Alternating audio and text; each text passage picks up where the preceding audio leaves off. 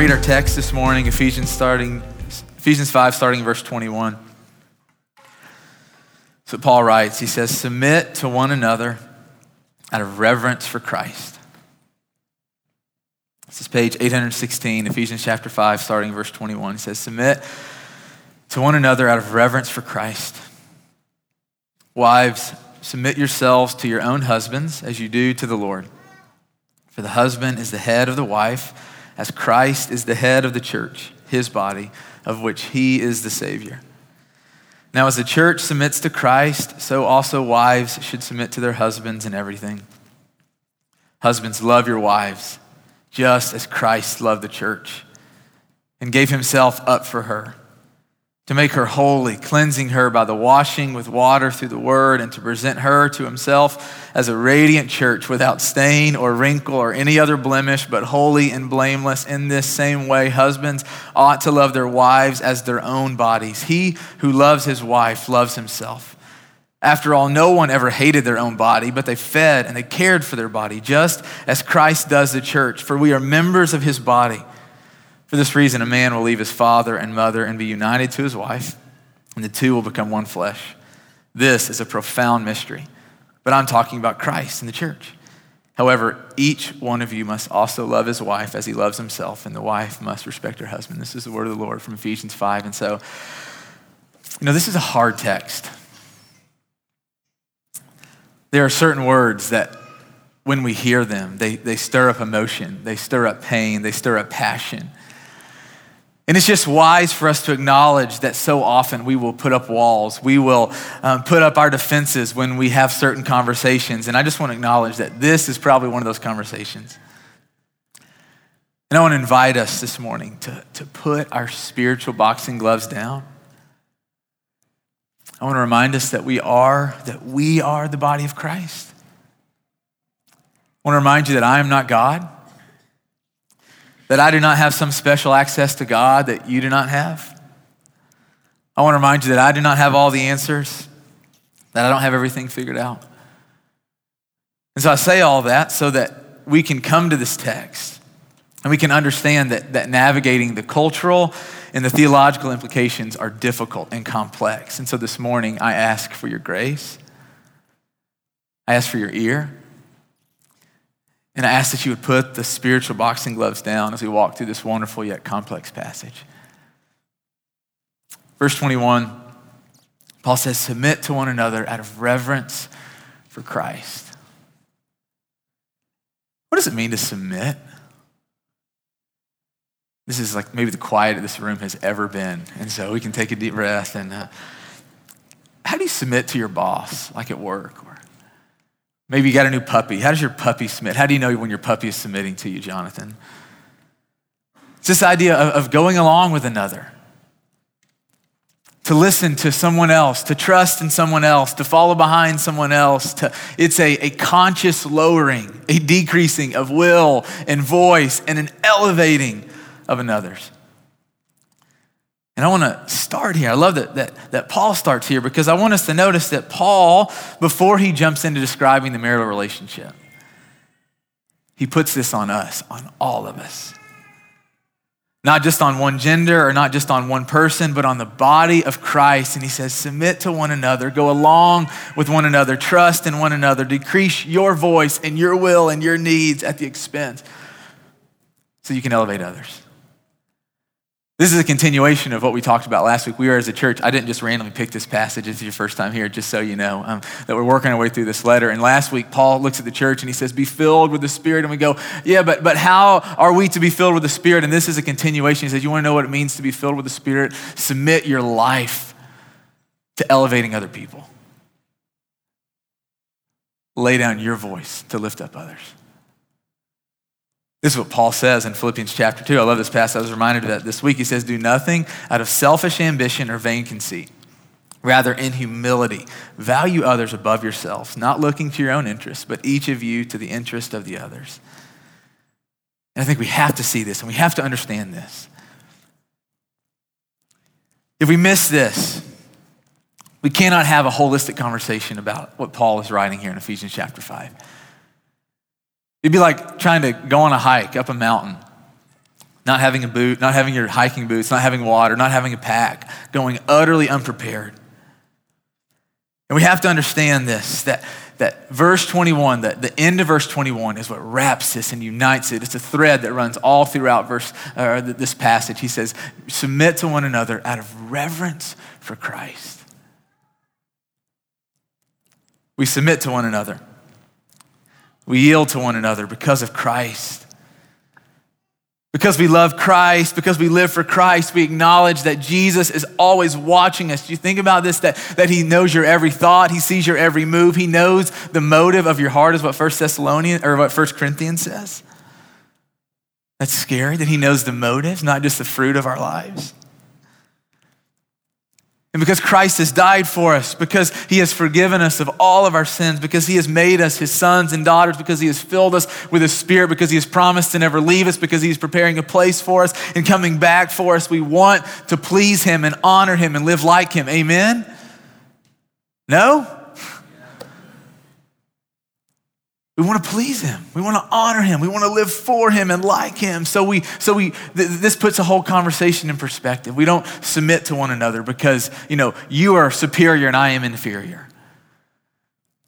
We don't submit to one another because you are great and I am not, because you have the spiritual answers and I do not. We don't submit to one another because you have special access to God and I don't. No, we submit to one another because we live with a consciousness that we are trying to please who? Christ. And Christ loves when we humble ourselves. He loves it when we humble ourselves. When we give value to other voices and people and their ideas. I can't answer this for you, but Christ knows. Do you live your life honoring others? Elevating others, listening to others? What a picture for the world to see of Christians actually living like Christ in humility, in trust and respect. Verse 22 says, wives, submit yourselves to your own husbands as you do to the Lord. I'm going to walk through this passage very carefully. I do hope you saw this in that verse. Paul is speaking to those of you who are women that are married. And he says to those of you who are wives, he says, submit yourselves to your own husbands. He does not say submit yourself to your friend's husband or to every man who is a husband or to men in general. No, he says submit to your own husband. Listen, this is crucial. As you do to the Lord. Now, he doesn't say submit to your husband who is the Lord. He's talking about you posturing your heart and your life towards your husband in the same way you do to the Lord. Here's what struck me. I'm friends with a lot of you in this room who are women, a lot of those of you in the room who are wives. You're friends with my wife. You've been in our home. You've taken care of my children and loved on my children. And as I've watched you, not in a creepy way, as I've interacted with you, as I've learned from you, what I've noticed about the women in this church family that I've got to interact with is that you are you're godly Christian women because you love and you live for and you trust in Christ. When I look at your relationship with the Lord, at least what I can see is that you delight in the Lord. You follow the Lord. You serve the Lord, you pray, and you open the words, and you give your money, and you do all this. Not because he's making you, but because you love Christ. Because you've experienced his goodness and his realness, and you love him deep in your bones, and you submit your life to Jesus because Jesus has your heart. And Paul, I believe he comes along with this same train of thinking, and he says, wives, think about the way you serve Christ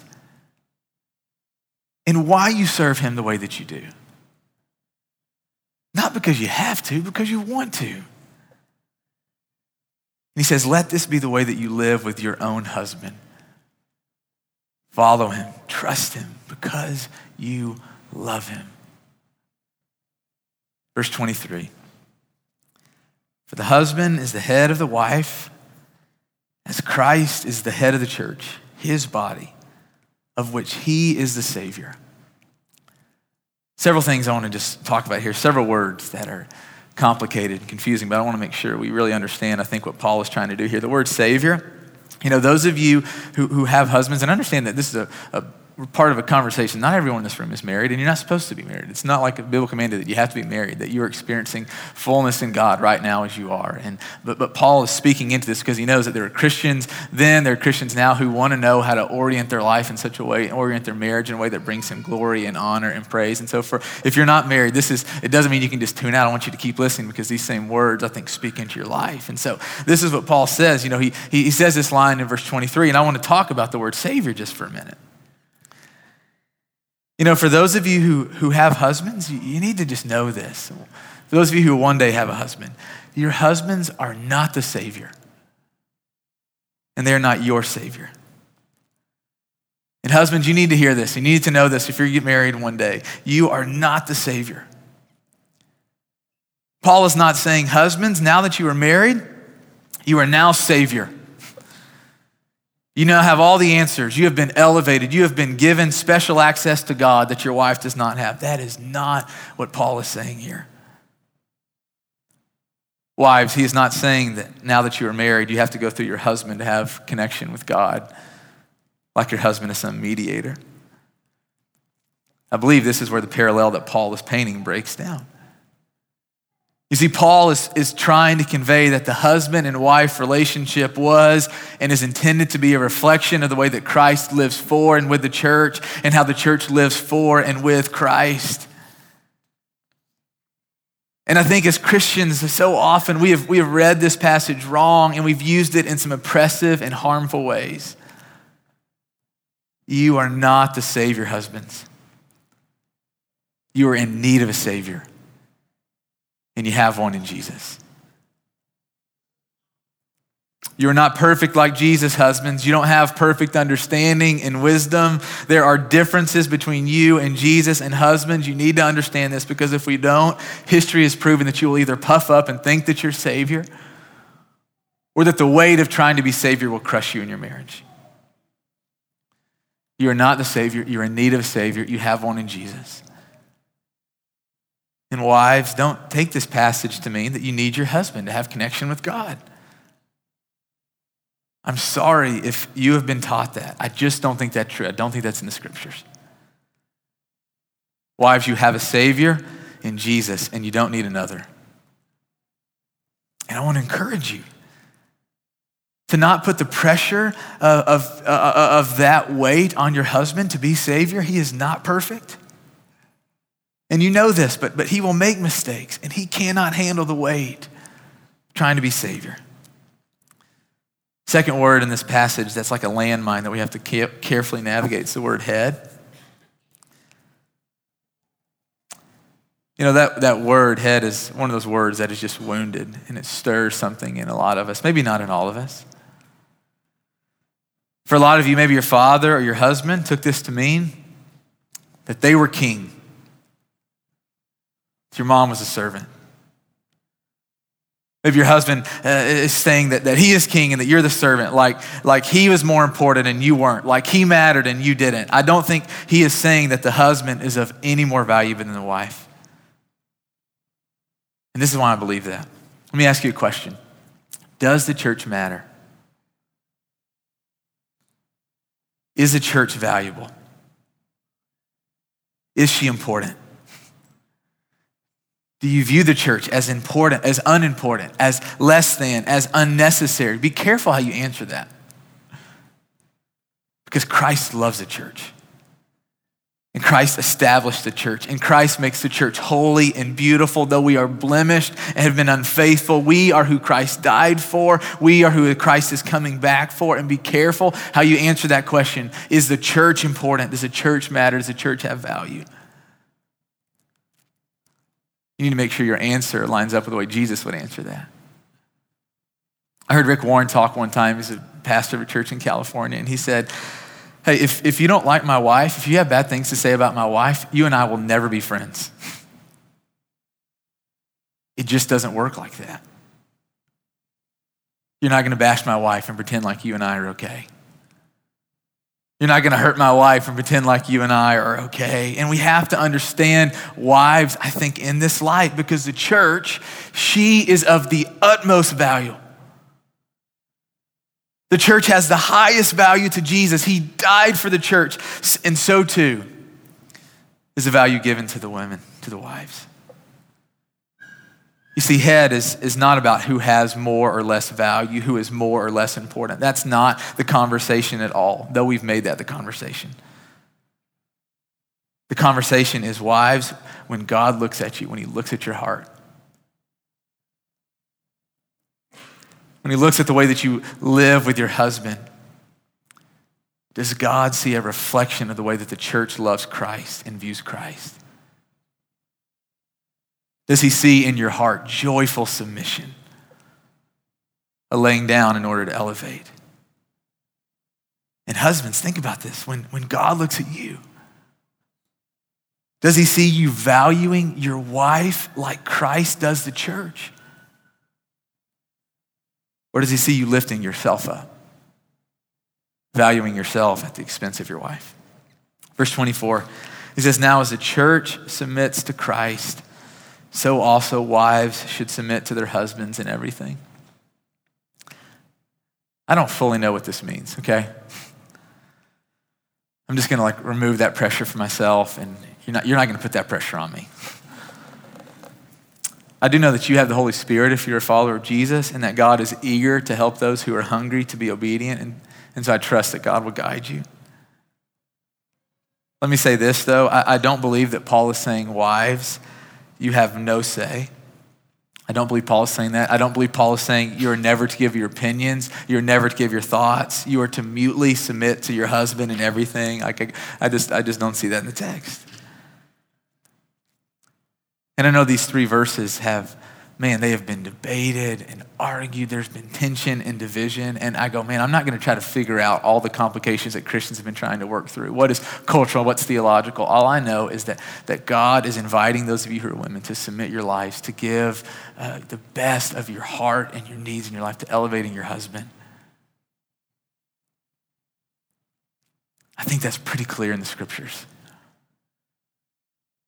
That as a wife, you don't exist to elevate yourself and to lift up yourself, but you live to elevate your husband, just like Christ does the church.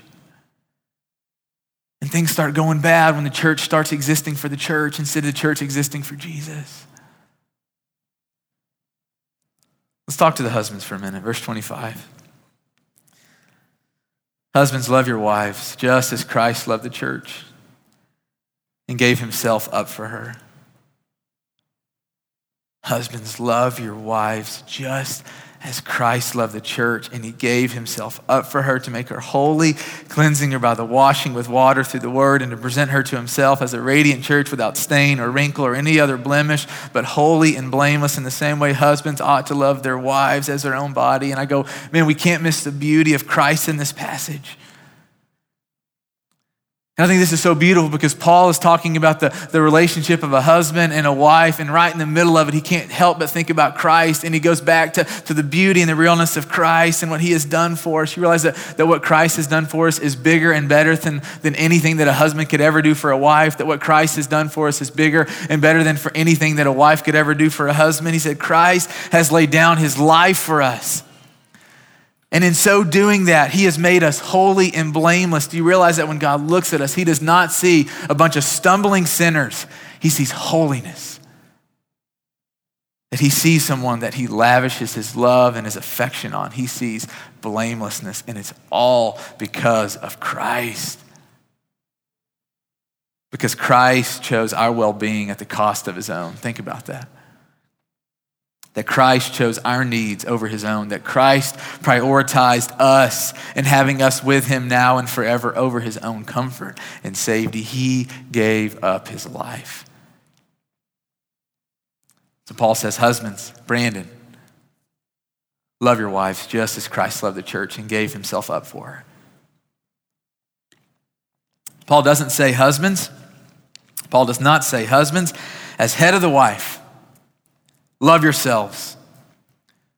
Serve yourselves. Make sure your wife loves and submits to you. But unfortunately, I think that's what many husbands have done. They heard this word head, and instead of reading about the way Paul describes the way to live that out properly, many have sought to define the word head by themselves. So head has come to mean for many being in charge, having the only voice. It was an elevation of oneself, and fortunately, that is not what Paul says.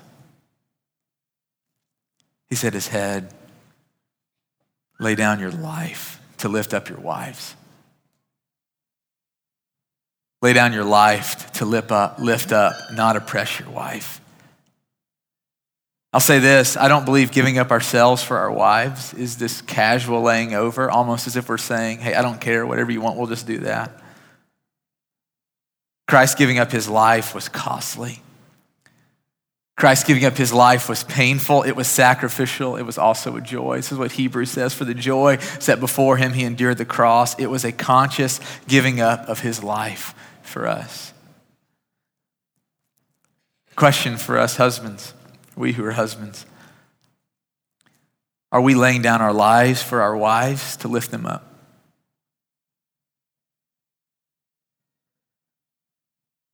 The laying down of our lives does not provide salvation for our wives. They already have that through Christ. Then what does laying our lives down do?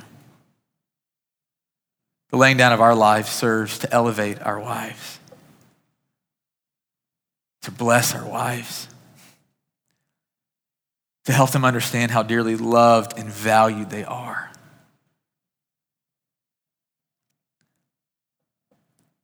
Hopefully it's a reflection of the way that Christ has loved. I've had the joy of learning from many men who've done this well. Amos and Bob, just to name a few. The way that men for 30 years have been honoring their wives.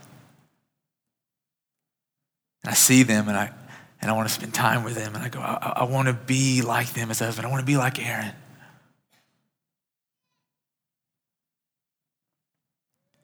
How do I lay down my life for my bride so that her life is better? Are we asking those questions as husbands? I'm far from perfect in living this out. So far from perfect in laying down my life for my wife. And some days I do this well, and a lot of days I don't. My perception has been that husbands, a lot of times, are much more interested in elevating themselves than they are in elevating their wives. That husbands often cling to their hobbies and elevate their needs over their wives. And I know we can't just blame men. That's not fair and it's not true, but I wonder how different the divorce rate would be if husbands lived into this. And if the wives lived into this too. Let's go down to verse 33. It says, each one of you must love his wife as he loves himself, and the wife must respect her husband. I was thinking about this passage all weekend, putting my cards on the table. I've been nervous about teaching this. Do you know how hard it is to have a monologue conversation? I felt pressure to have all this figured out. I felt pressure to navigate through this text in a gentle way. I realized how often this week, all weekend, I've been thinking about this and praying for us and for this. I realized how often Christians have been much more interested in talking about this and establishing the roles or whatever. They've been much more interested in that than actually living it out. This weekend, I tried to just be aware of this passage, to notice all the opportunities I had to lay down my life for my wife. And you know what I learned? It is so hard to do. Our will for what we want and what we want to do, the desire we have, we might not say it like this, but this is what is happening, to elevate ourselves at the expense of the other. It is so easy to do. One of the things that I've seen so often, and couples will say, I'm not going to do my part because you're not doing yours. I'm not going to love my wife because she doesn't respect me. And the wife will say, I'm not going to respect my husband because he doesn't love me. And so often we elevate ourselves. We're thinking about ourselves first. We're holding on to ourselves, which is not what Christ did. It's not what he told us to do.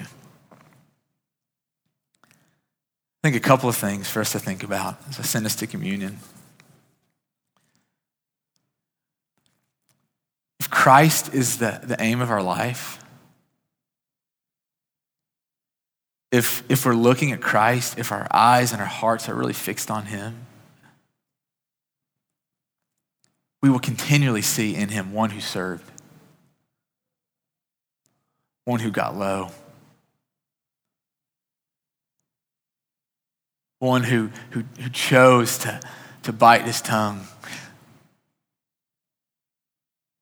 one who died. And everything about our American culture is about elevate yourself and lift yourself. And the whole message of following Christ is elevate the church. Elevate Jesus. Die to yourself. Live for something bigger than yourself. And I say that because I want us to understand that is a goal for us.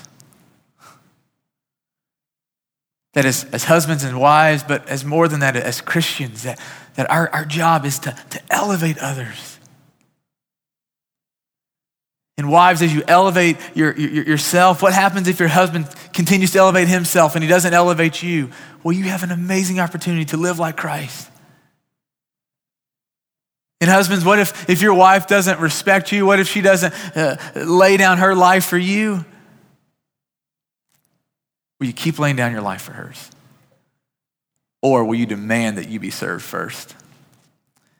May we remember that there was a time where we didn't love God, we didn't serve God, and he loved and he served us first. When we understand that, we reciprocate. I want to remind us to have grace with ourselves. As you are now conscious of what your role is, to lay down your life, to submit, you are going to be so discouraged by how hard this is. And Christ is with you. And Christ will continue to chip away the hard edges, and it's going to hurt, it's going to be painful. And I want to encourage you to have a posture, a heart of confession and repentance. So don't just say you're sorry, but then to act on it. In marriage, in our church. I know this is very much a conversation on marriage, but I think it speaks to you if you're single. I go, how can you submit this? You don't get to step out of the submission, okay? He starts in verse 21 talking to all of us. I go, so how can you submit? How can you lift up? How can you live for others in your house church? In your roommates and the people that you work with? How can you die to yourself so they can live more fully?